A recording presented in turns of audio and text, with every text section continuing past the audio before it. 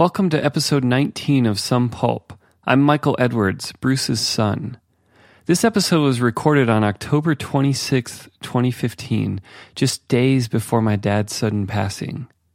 It pains me deeply that episode 19 will mark the last of our conversations on this podcast.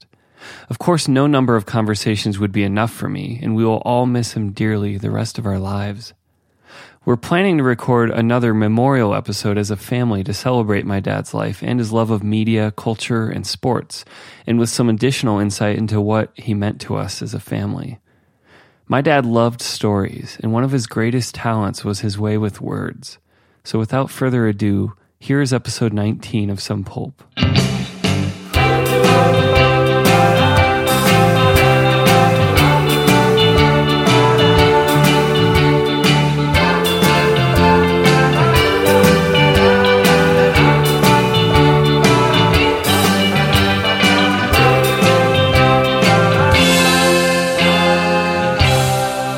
You're listening to Some Pulp on Sunrise Robot.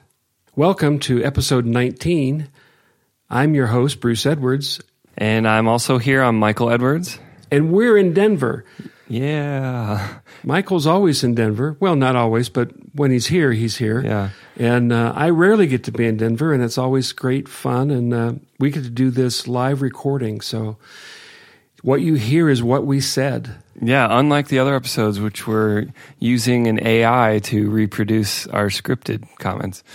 Right. And so what would we call this topic? It's a little elusive for me to get a hold of. Elusive or elusive? Both. Well, the topic, the easiest way to say is the topic is books. I think there's a lot of things to talk about. There's, we have this whole thing of paperbacks kind of rising in prominence. I think we have plenty to say about. There's genres that, come into fashion in the mid-20th century that, things that were for children or, marginalized, like sci-fi kind of gets mainstreamed and legitimized in the public's view in the mid-20th century. So I think that's interesting. And it kind of connects to modern day where, what is the future of reading? We're a very visual culture. We like pictures and video and streaming. And, it's one of the advantages of books was arguably the portability. And now all media is portable. And so what happens to reading? And maybe there's some lessons from the 20th century. Yeah. Well, I'm looking around the desk where we're working from, and there's pictures as well as typography that draw my attention. And that was the first thing I remember as a young reader to take from what the cover of the book appeared to be about. And I would have to guess at that at a young age, but I knew that something was going on in a design sense that I couldn't articulate, but I really did find it fascinating and want me to read more. But I'll say, for instance, Fahrenheit 451, which has had innumerable covers, paperback covers over the years, and of course was published originally as a paperback by Ray Bradbury. And I knew it meant something about fire. I knew, what I would now call a dystopian future was under attention in the novel, and also that men and women, children were becoming books. They were embodying books because books were being burned, and that was the central premise. So long before I ever got to read that book, I knew that the cover meant something, and I think there are lots of things about present-day culture that is the same, but many things are changing in how they convey what a book means. Mm-hmm. And even if we just think about paperbacks as a format for novels and other kinds of books, this kind of comes into being in the 20th century. This stuff was happening. I feel like I read about there were some false starts in other decades with paperbacks, and they really found their stride in the 50s and 60s. And was this something that you were conscious of? Was it like, there are books that are more affordable, that are less heavy? Like, was this a marketed feature of these books? Well, we first moved into our own place with some bookshelves about 1958, and we started filling them up primarily with paperbacks. Mostly books that my mother liked to read. They were show business biographies, and I liked to. I think I would call it science fiction, and those were only available in paperback. That's the only thing that science fiction writers published in. My dad would purchase paperbacks about how to improve at the racetrack, and to me it's kind of a strange idea that what is considered a sport these days that gets television attention and predicting winners and losers. My dad thought there was some sort of system, and if he read these books about the system, it would somehow improve his chances of winning. Unfortunately, it did not. Use this one weird trick to win at the racetrack. Yeah. So, to me, the books of the late 50s and early 60s, which were my prime coming to want to read and collect books, and so that meant we weren't buying hardback books. The first hardback book I remember consciously saying, let's buy this book that would have been some exorbitant price like $10 was The Andromeda Strain by Michael Crichton. And I only learned about that because I knew at some point it was predicted to be a Hollywood movie. And I knew I would want to 60s. read the book before this movie came out. So, one of my favorite, again, as I've come to be an adult reader, a Japanese writer by the name of Shusaku Endo wrote this little story, Fantastic Voyage, and it was turned into a quote unquote Hollywood movie, and I didn't have access to Shusaku Endo when I was 12 because I didn't know he existed. I just knew that this wonderful movie about people who are shrunk and then injected into a man's blood system. Inner space. That's another version of the same story. This one had Raquel Welch, who was the starlet of the time, and then of course all sorts of other satires of that theme have gone on. But to me, there was a symbiotic relationship between what these science fiction writers were doing and a barrier that somebody like Michael Crichton was able to achieve differently than Ray Bradbury, who would have been considered at the time the dean, the intellectual center of American science fiction writing. Michael Crichton would actually break out with a full-fledged hardback book as its original publication. And, of course, he was a medical doctor. Another favorite writer of ours, you and me, Michael, is Walker Percy, who got his degree, got an MD in psychiatry. Yeah. So there were lots of writers who didn't fit any kind of mold, didn't get an MFA from anywhere. Yeah. There's a novelty Twitter account I follow called the MFA Student, and he's just always saying snarky, like arrogant things about plots and stories. And well, you brought up sci-fi. Maybe we could say a little more. Like, what is the arc of sci-fi? And I realize that could be its whole own episode, and we've touched on it with the Twilight Zone and some of our other topics. But as in terms of books, the sci-fi start in magazines, amazing stories. Definitely in its mass availability. I mean, you do have a 19th century Jules Verne and H.G. Wells, and they're writing full-length novels, and they're not distinguishing it from regular romantic novels in the traditional sense, romantic being an ending that has a happy ending for two star-crossed lovers who find each other. Romantic a Princess on Mars. Yeah, exactly. And Edgar Rice Burroughs. Yeah.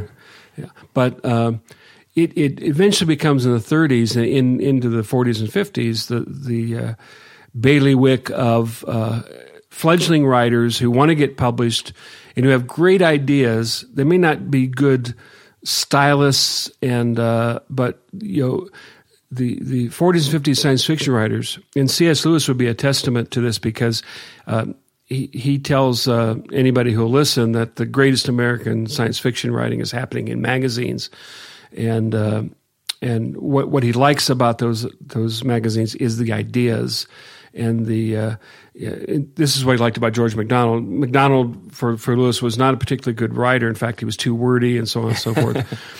But the kernel of the idea, and so to me, I would compare somebody like George MacDonald to Lewis, to somebody like Philip K. Dick to us, who we know has movies have launched 1,000 movies. Yeah. Some of them not so good. Paycheck. But yeah. It's always about memory and what does it mean to be human, and what is AI going to mean? What's real? Yeah. But it's the magazine, and it's it's at the drugstore. It's not going to be found in the library. You're not going to be able to check it out.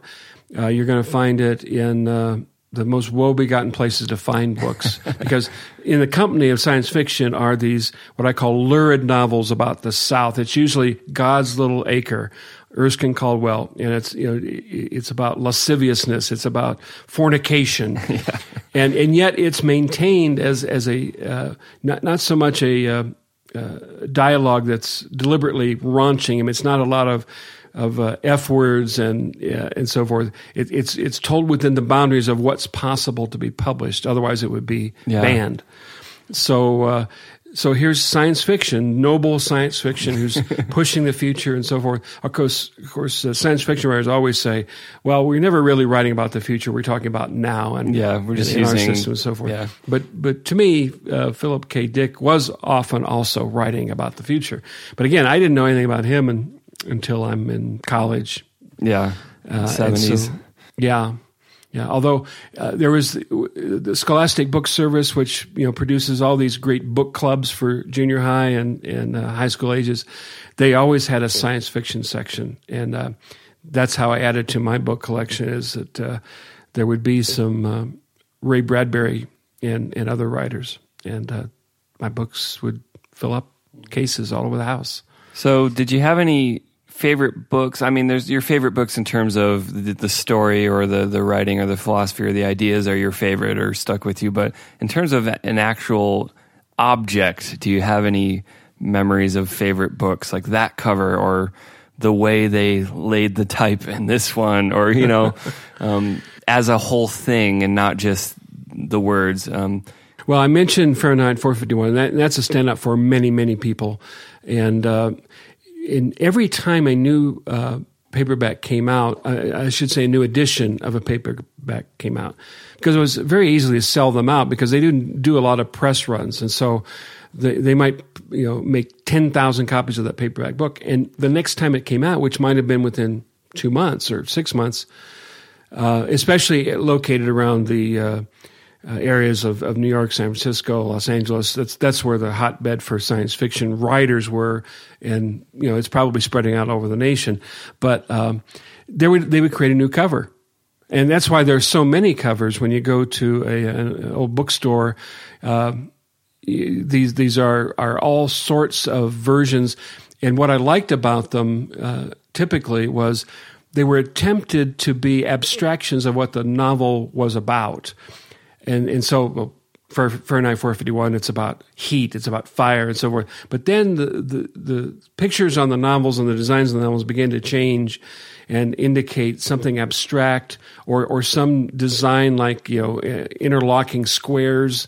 And there's a sense at which, if you're going to tell a story about the future, then the novel itself cannot look conventional. It has to be odd. Need some Saul Bass involved. Yeah. Or the first time I ever had heard of the name M.C. Escher, who's famous for these interlocking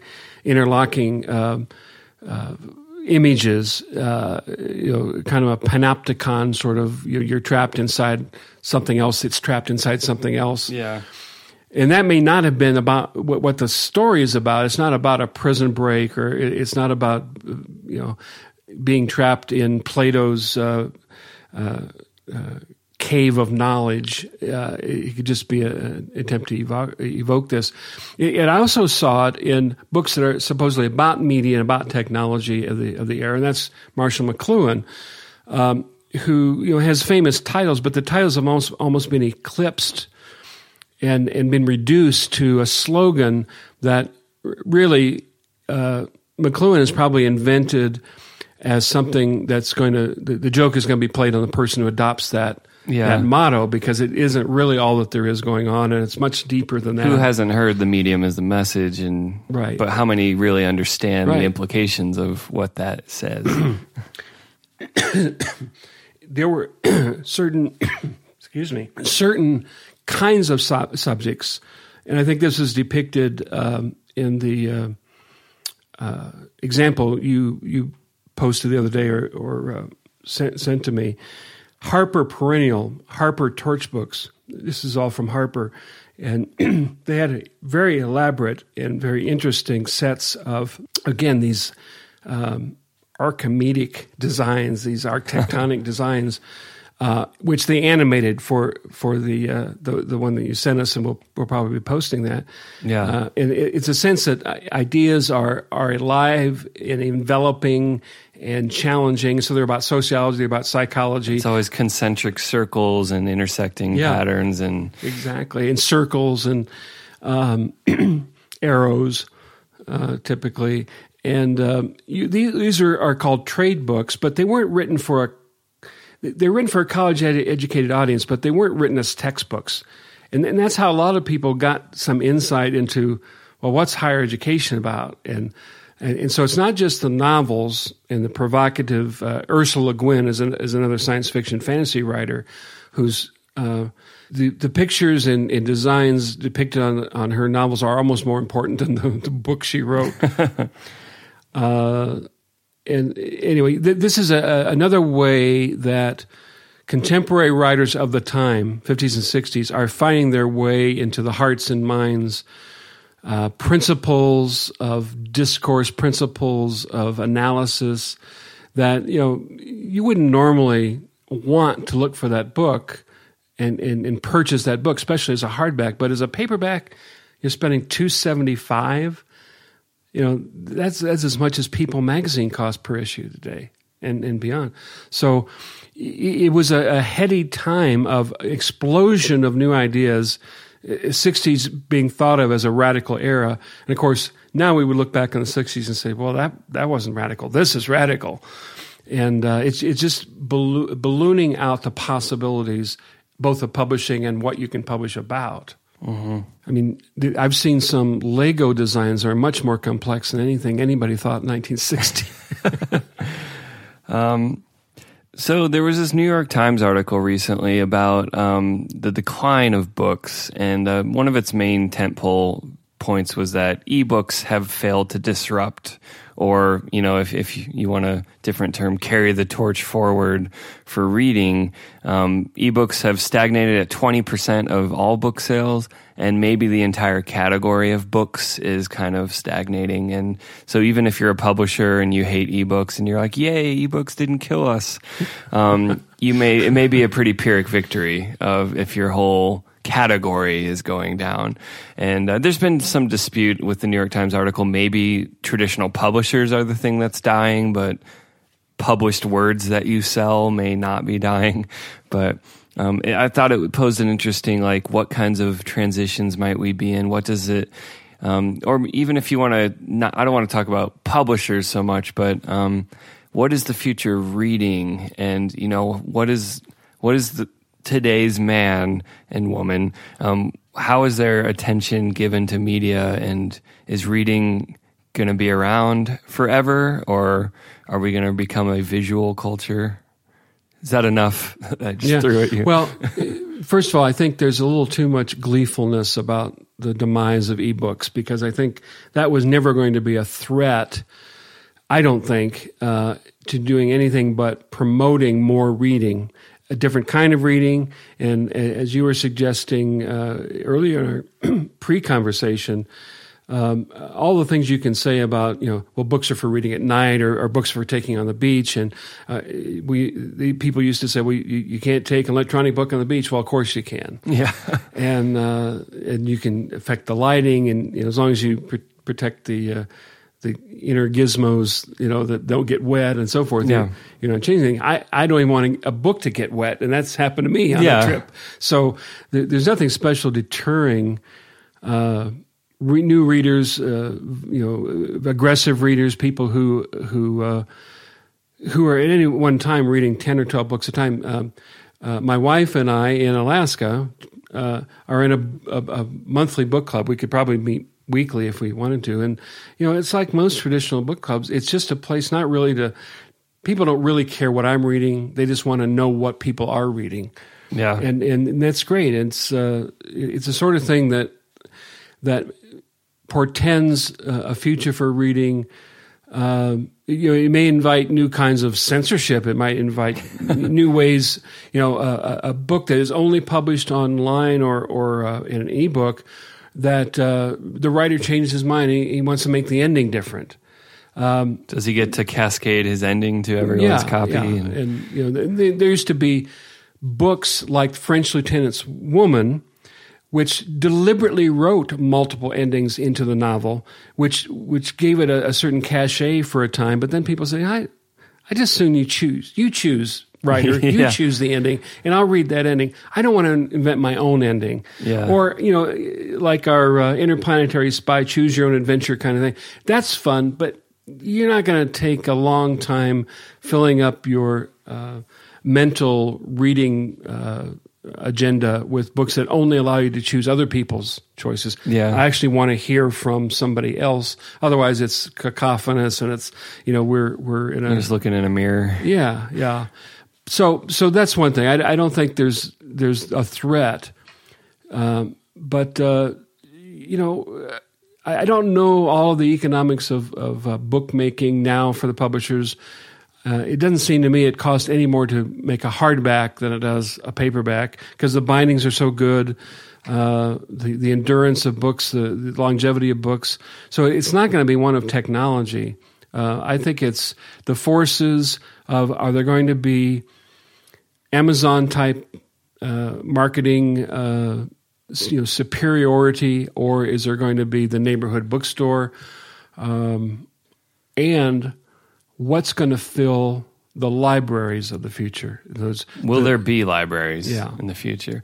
I mean, that's one area where digital has been nothing but kind of awful. Is it's more of a license rental model than a libraries own a copy and get, they have I don't know if it's constitutional, but they have right of first sale protection to lend these books indefinitely because they're theirs.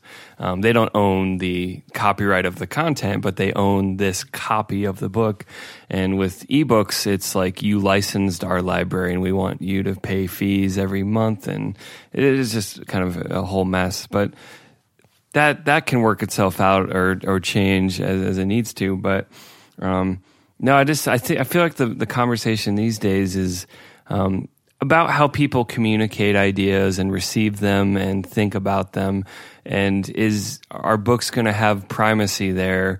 It's still, writing is still maybe the only or best way to communicate deep, complex things that take time to explain and put forth. Like, no one's going to watch a 50-hour video of someone talking. If you're putting out a new psychological theory with all the, or whatever, a new philosophy, I still think writing's going to be where you go to produce your expression.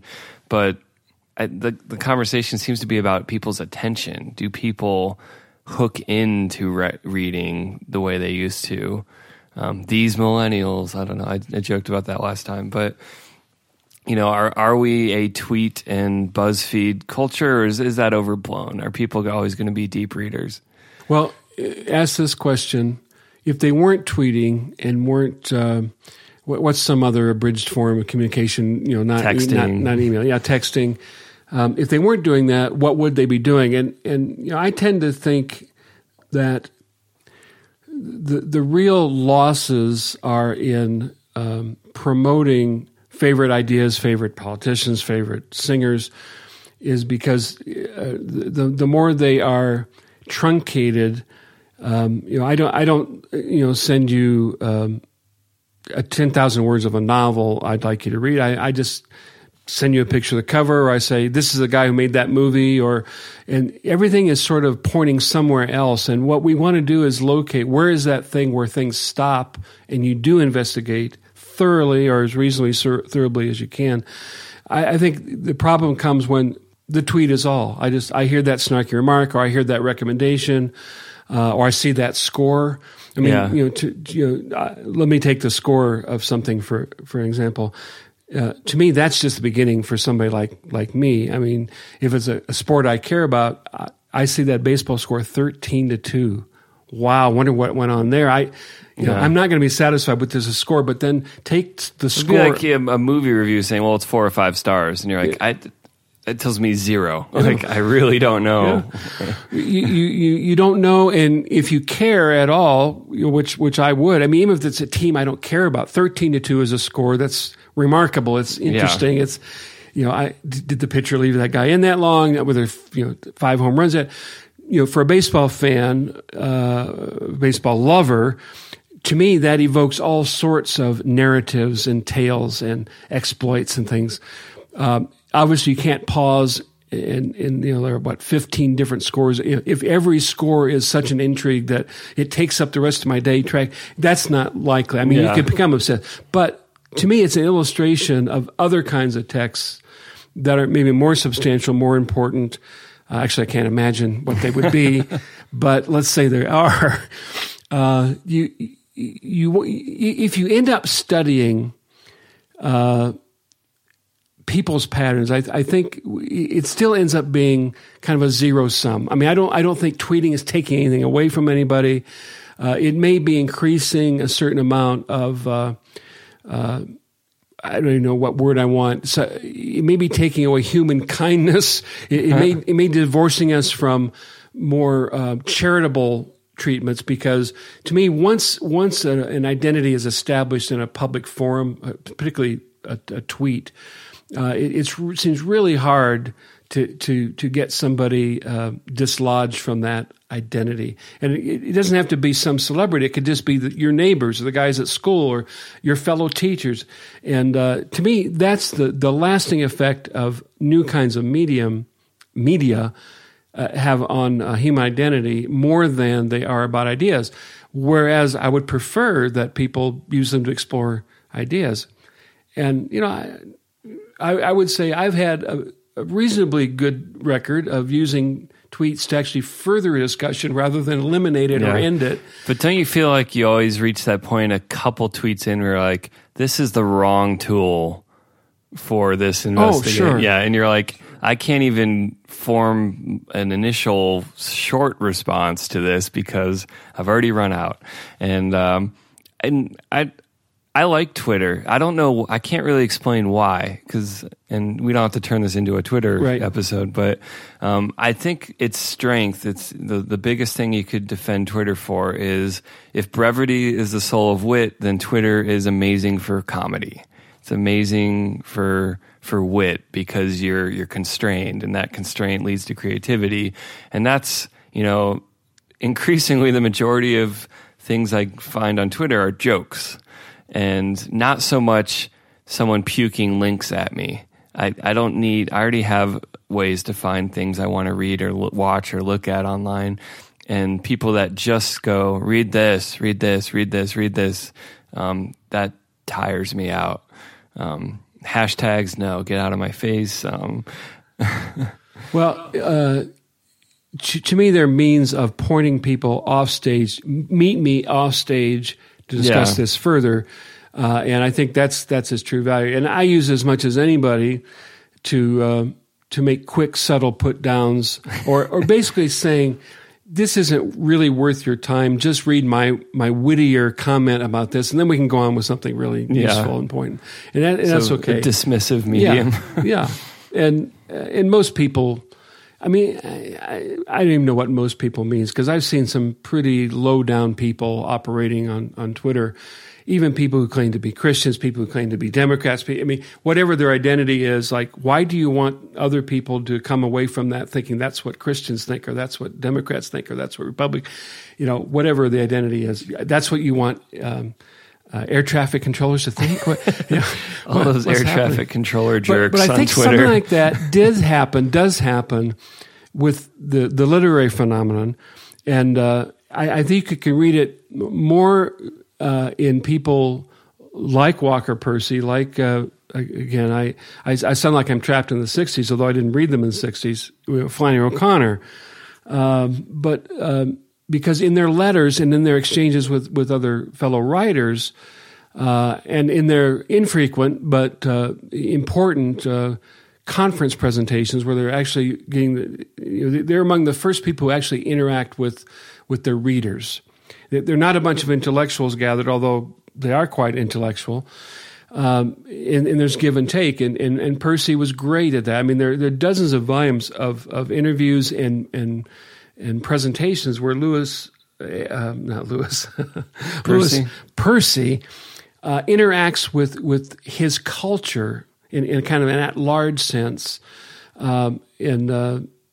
whether it becomes part of Lost in the Cosmos or some of his other or the interview where he interviewed himself. Yeah, interviewed himself, and even some of his stories start as an investigation of an individual like Helen Keller and other personages that represent something more than they would appear in human history. And I think there's a lot of that going on in the 60s in terms of fiction and nonfiction. Truman Capote, a great Southern writer who is probably, I could identify with being on The Tonight Show more than he ever was with being a great Southern literature writer. But he wrote a novel called In Cold Blood, which is a horrific treatment of two stone-cold killers in Kansas. And it probably shocked and revolutionized nonfiction writing, but it also opened up the gates for things like Rosemary's Baby and kind of murder investigation and murder stories that are really blood-curdling. And fiction was allowed to become that by somebody like Truman Capote. So what's the point of that? Point of that to me is there is a way that fiction and nonfiction, but particularly fiction creates nonfiction, and nonfiction helps inform a discussion about the horrific events as well as the glorious events. And much of that is made possible through long-form, paperback, long-form magazines. And, that's pretty much all dying up, the magazine trade, because we mentioned that a copy of People magazine is now like $3, $2.75. And as those prices go up, it makes the cost of reading somewhat dependent upon who's providing the text. So am I getting it all through the internet, which is, it's more or less been free, but now it's starting to not be free. Somebody's got to pay for it. Somebody's got to pay for it. And if they pay for it, how much they want to pay for. And is that what's the currency you're spending? Is that going to push people then to more visual arts? And so I want to know something about the upper Midwest, so I'll watch Fargo. And they will tell me the truth about it because, for it's a whatever true reason, story, right? Yeah.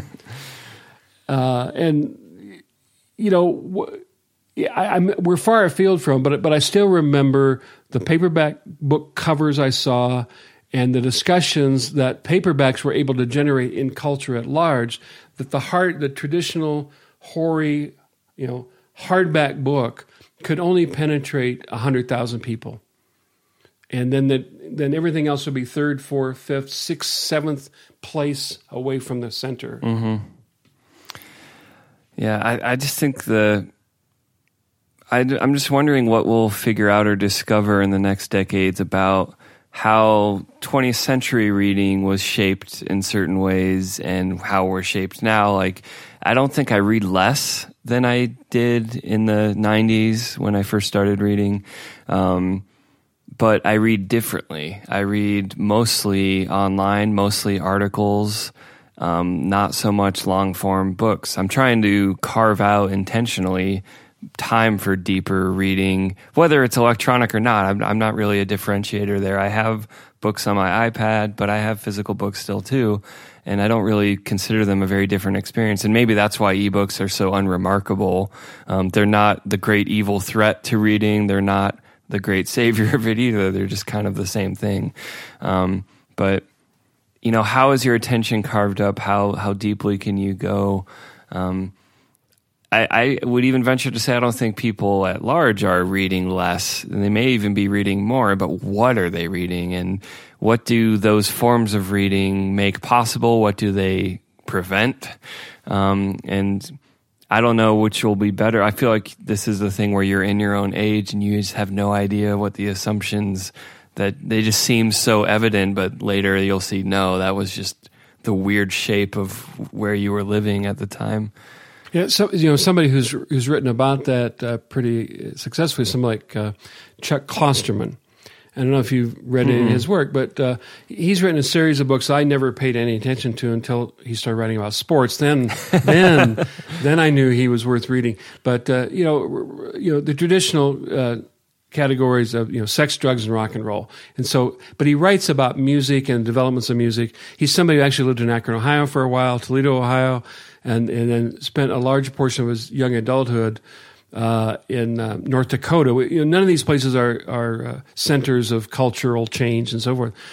But he gives a good vocabulary, and that's the main point, is he gives us a good vocabulary for talking about these changes in literacy and in trying to discern what is happening in the larger culture. And again, it sounds absurd for you to try to start that project from North Dakota. But he's been successful because he does navigate to New York and Los Angeles and so forth, and he gets around. But his way of doing it, just as an example, is he picks a fight with some rock group that he claims he's always hated. And then by the end of the article, you find out he's explained to you why, in fact, he's always loved them, but didn't want to.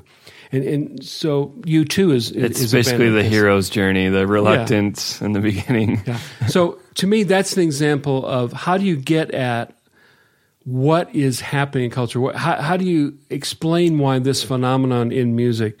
We happened to hear part of a Demetri Martin comedy routine last night in which he basically deconstructed a rap song by embedding it in another song that some other performer is performing, and then basically kind of mocks it. But I have to admit, it was actually a very eloquent analysis of something that if traded in for some other version, some other genre of that song, you'd think, wait a minute, I don't like the way he treats women, or and yet probably a lot of country music songs are just like that in terms of have embedded. Yeah, it's these embedded genres within genres. Oh, it's like the joke that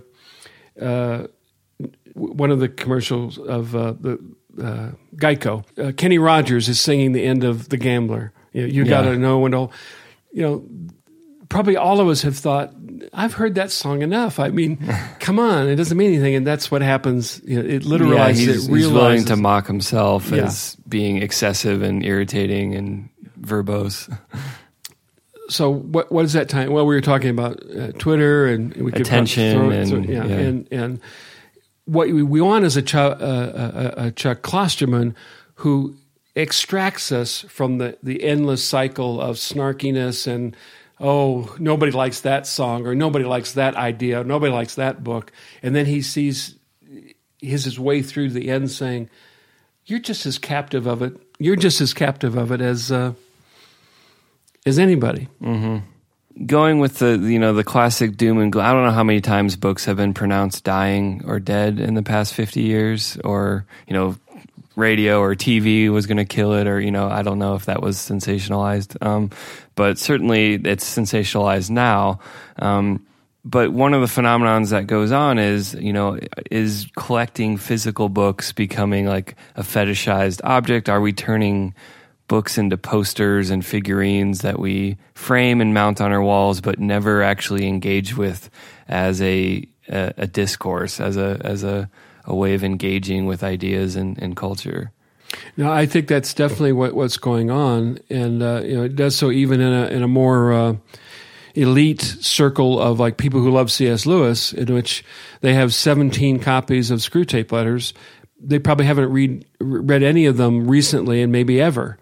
And now that most of Lewis's works are available on a disc or some internet enclave, I don't ever have to read. I can just reduce him to the favorite sentences that I have, or maybe even just words I know he used. Yeah, the quotes page on Goodreads. I just want to see the greatest hits. Yeah. And to me, that's the death. That's Roland Barthes talked about the death of the author. Yeah. To me, that truly is a really painful death of an author, being reduced to one's sentences and then phrases, and then eventually the grunts of C.S. Lewis. Hearing him referred to as somebody who once said or thought that, and then it's in somebody else's words. And that's one of my prime issues. And I'm assuming that's happened with everybody that has counted anybody. F. Scott Fitzgerald has happened to Annie Dillard. Well, even Kierkegaard, who's rarely studied or read at all, he wasn't translated until the 50s, I think, into English.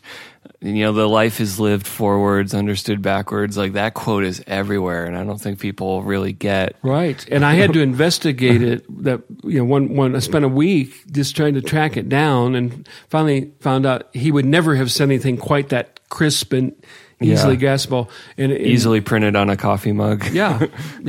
And I mean, it turns out he did say sort of something like that, but not in those words, and not for the purpose probably to make it easier. I mean, I've even got him in my Brian Wilson book as a epigraph, because I want to say something profound about Brian Wilson that's not possible unless I let Kierkegaard say it.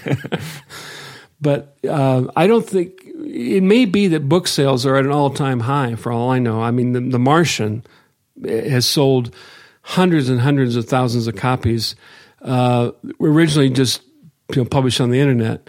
And it just may be people that are, in fact, not reading as much, because why do they need to read? They've got the book. Yeah, and they've got the Wikipedia article. An old terrible joke I used to hear, "Oh, you're a college professor. Have you read all those books?" They used to point to the I didn't have all that many books out in front, where, I mean, maybe 1,000, but I probably had 5,000 buried underneath in the basement somewhere. I could say honestly, I've read that, but if you mean, do I read them daily, exactly those books all the time? No, I'm probably reading new books all the time. Yeah. And it's like I wouldn't read for a long time, yesterday's baseball scores. I mean, I might research them someday, but I want today's baseball scores. And if you tell me baseball season is over, I'm not happy. Yeah. Well, I was just also thinking of this hitting me with video games, where like people buy video games and barely play them, and then buy the next one. And same with books. Like, I had to finish the ones you have, and then you've earned the right to find a new one. And, with games, beat the games you have before you buy a new one. With books, read them. And it's slow going, because there's always something new on the horizon that's like shiny and like, no, check this out. And, I don't know. It's really like, I found a McLuhan quote, so we can reduce him to a sentence about, he was saying, "For tribal man, space was the uncontrollable mystery, and for technological man, time is the uncontrollable mystery." And is that the most precious currency we have is how you spend your time. And so that's what I reflect on, where like, oh, I love jokes on Twitter, but I don't think 100% of my engagement with ideas and culture should be tweet jokes.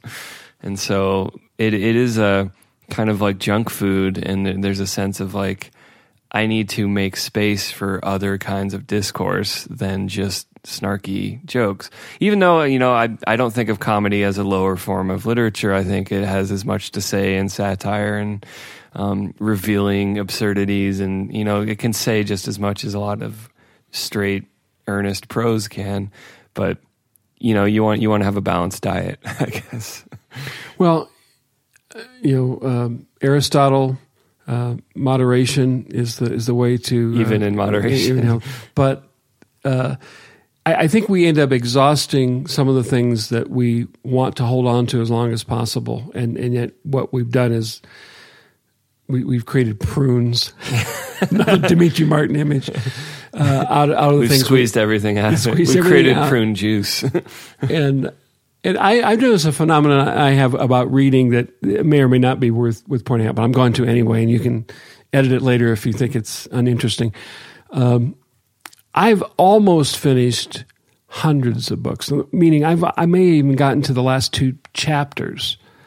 And sometimes this is reading I've done for an assignment more than, I became famous at a certain point in my own mind for being able to review books I haven't written. I mean, many people would say that, they would say it in a kind of a private confessional, like, I didn't really read it. Yeah.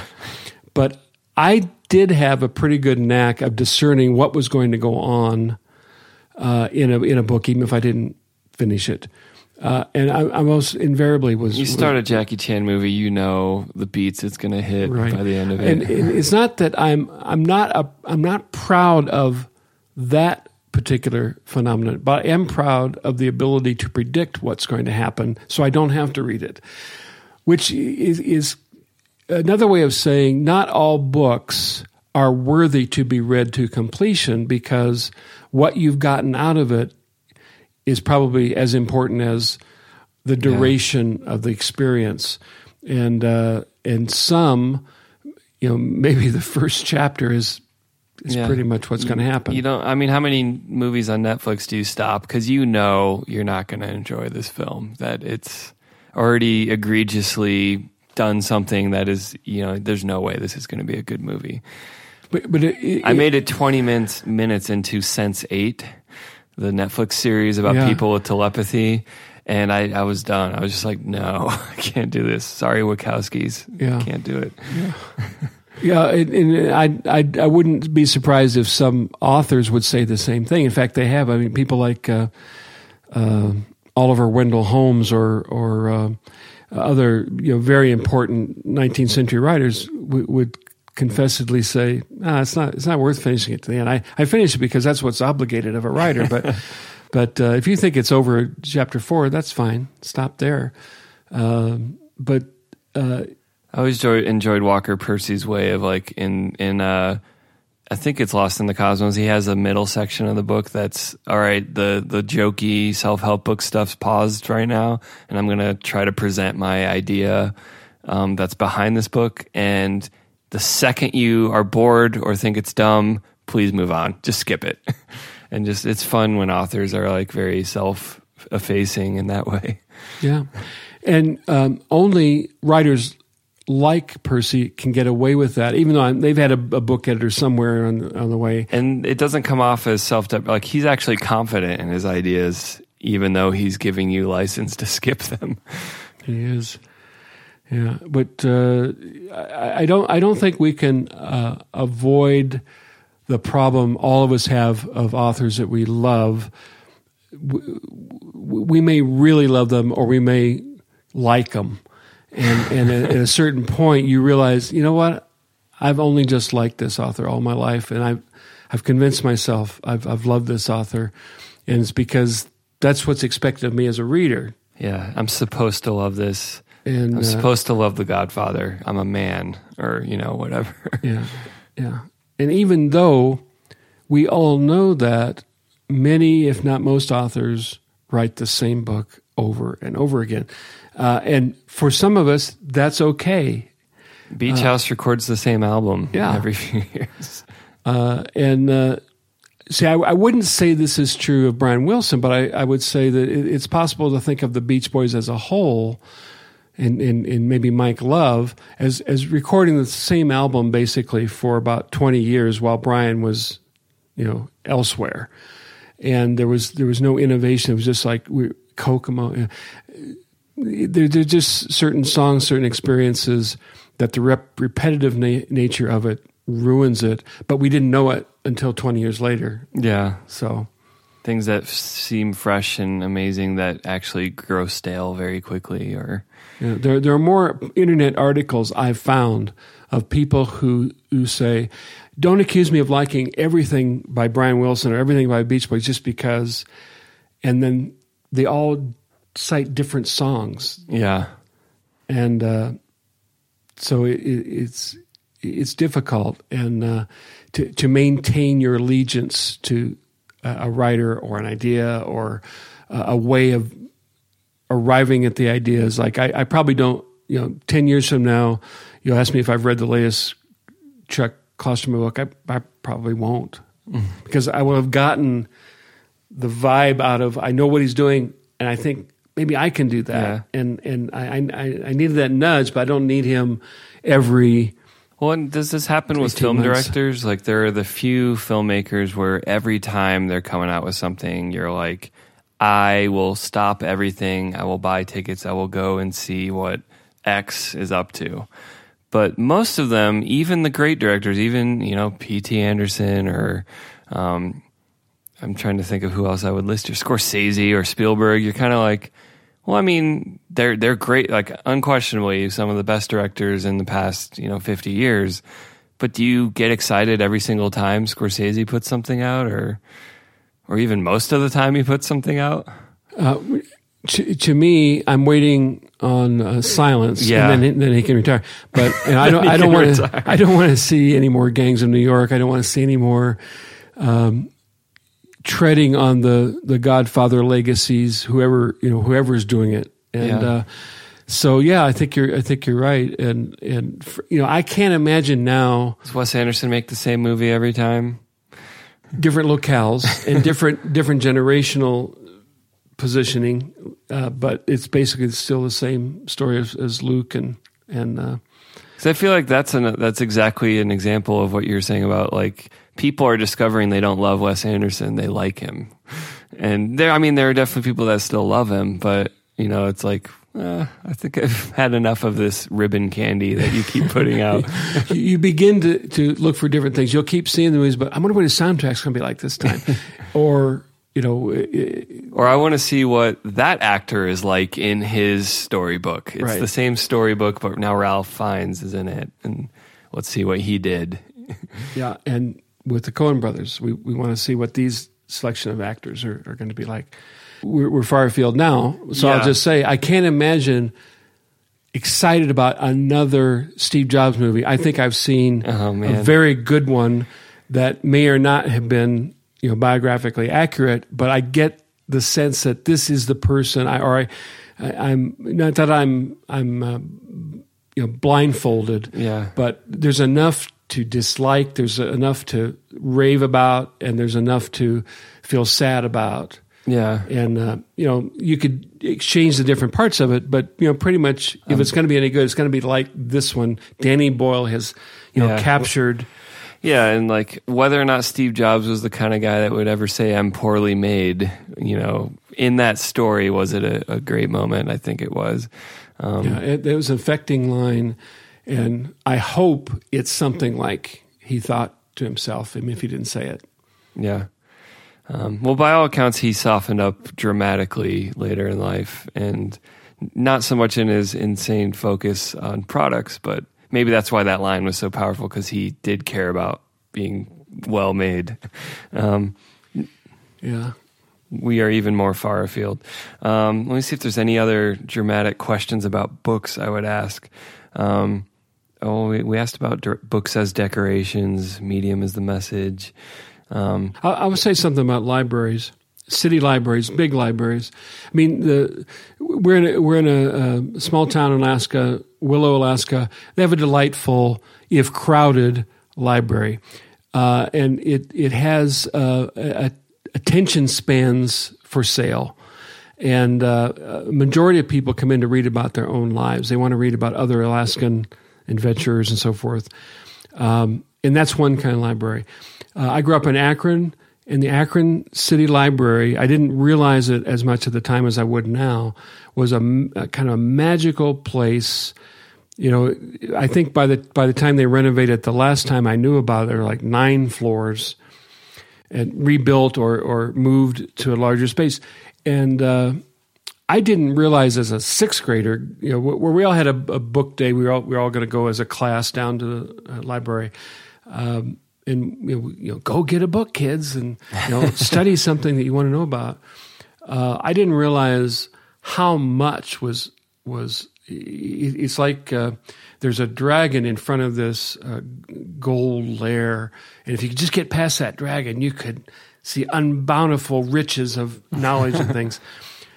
I didn't know who to put in the role of the dragon. Usually it would be the librarian up front, because invariably I would get to a place where I was told, you don't need to be there. That's not the wrong book. Yeah, it's the wrong book. It's the wrong area. And it's not that there was anything really weird or salacious, because it was the Akron Public Library, and they're not going to have... They're not going to have Playboy or something. They're not. And yet, in some ways, it was comforting. Like, oh, there's somebody watching out for me. And then it was, why are they watching out for me? I can handle human knowledge, But in fact, maybe I couldn't, meaning I needed to grow a little bit. And so there was some satisfaction in that. So the difference is between a library that's mainly about itself. It's like, this is where Alaskans come to find out about Alaska, whereas this library is for finding about everything else. Mm-hmm. And so I hope there continue to be libraries, and I hope they're not out, don't go get put out of business by the cost of lighting, or even if they have to turn the lights on once a month in a free-for-all, go find the books you want to find. Well, it just seems like the solution is the internet. We just need to make sure our society and our culture values free exchange of ideas and information more than it values the business models of publishers. I really love the Wikipedia. It's not a library in any sense, but as a model for, you can create something like this that isn't a capitalistic business model. Like, I don't know how big the encyclopedia business was Britannica or Grolier or whoever else was making encyclopedias. But that whole business model is evaporated, because who's going to pay for a 20-volume set of facts? There's no reason that can't be, turned into a public service. It's better for our culture to have the Wikipedia than to try to build $1 billion business on top of it. Like, why do we need that wealth creation? Does everything have to be, I sound like, am I a socialist now? But no, but like I feel like American culture has some of this in our founding and DNA, that it's like there are some things that are good for the society that it's okay to have in this form. And I think Wikipedia is kind of like that, where it's like, we're going to try to create large swaths of opportunity for business to innovate, and patents, and there's all sorts of messes involved. But, are we going to have a corner for ideas and discourse that is promoted because it's good for us and not just something that can be monetized? Yeah, I know that the article I read recently that I shared with you about what is the future value of libraries and whether it's sustainable or not.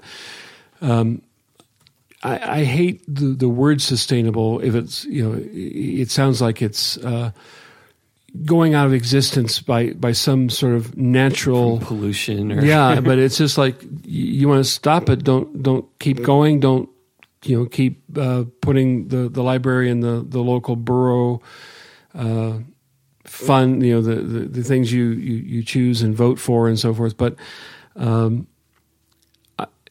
in some ways, I read this article that there have been libraries as small as 8 volumes that were preserved and secretly hid over the night in Auschwitz for children, and whatever those 8 books were, they were the most precious books imaginable. And there may not be more than 8, but there may be 8 million, and whoever leads the charge,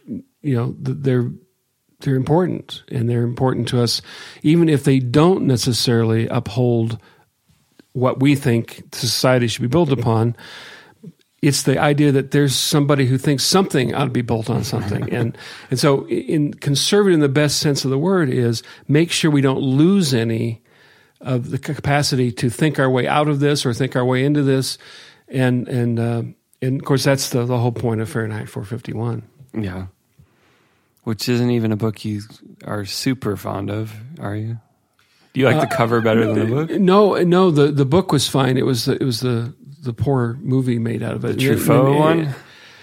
I didn't see the Truffaut one. Oh.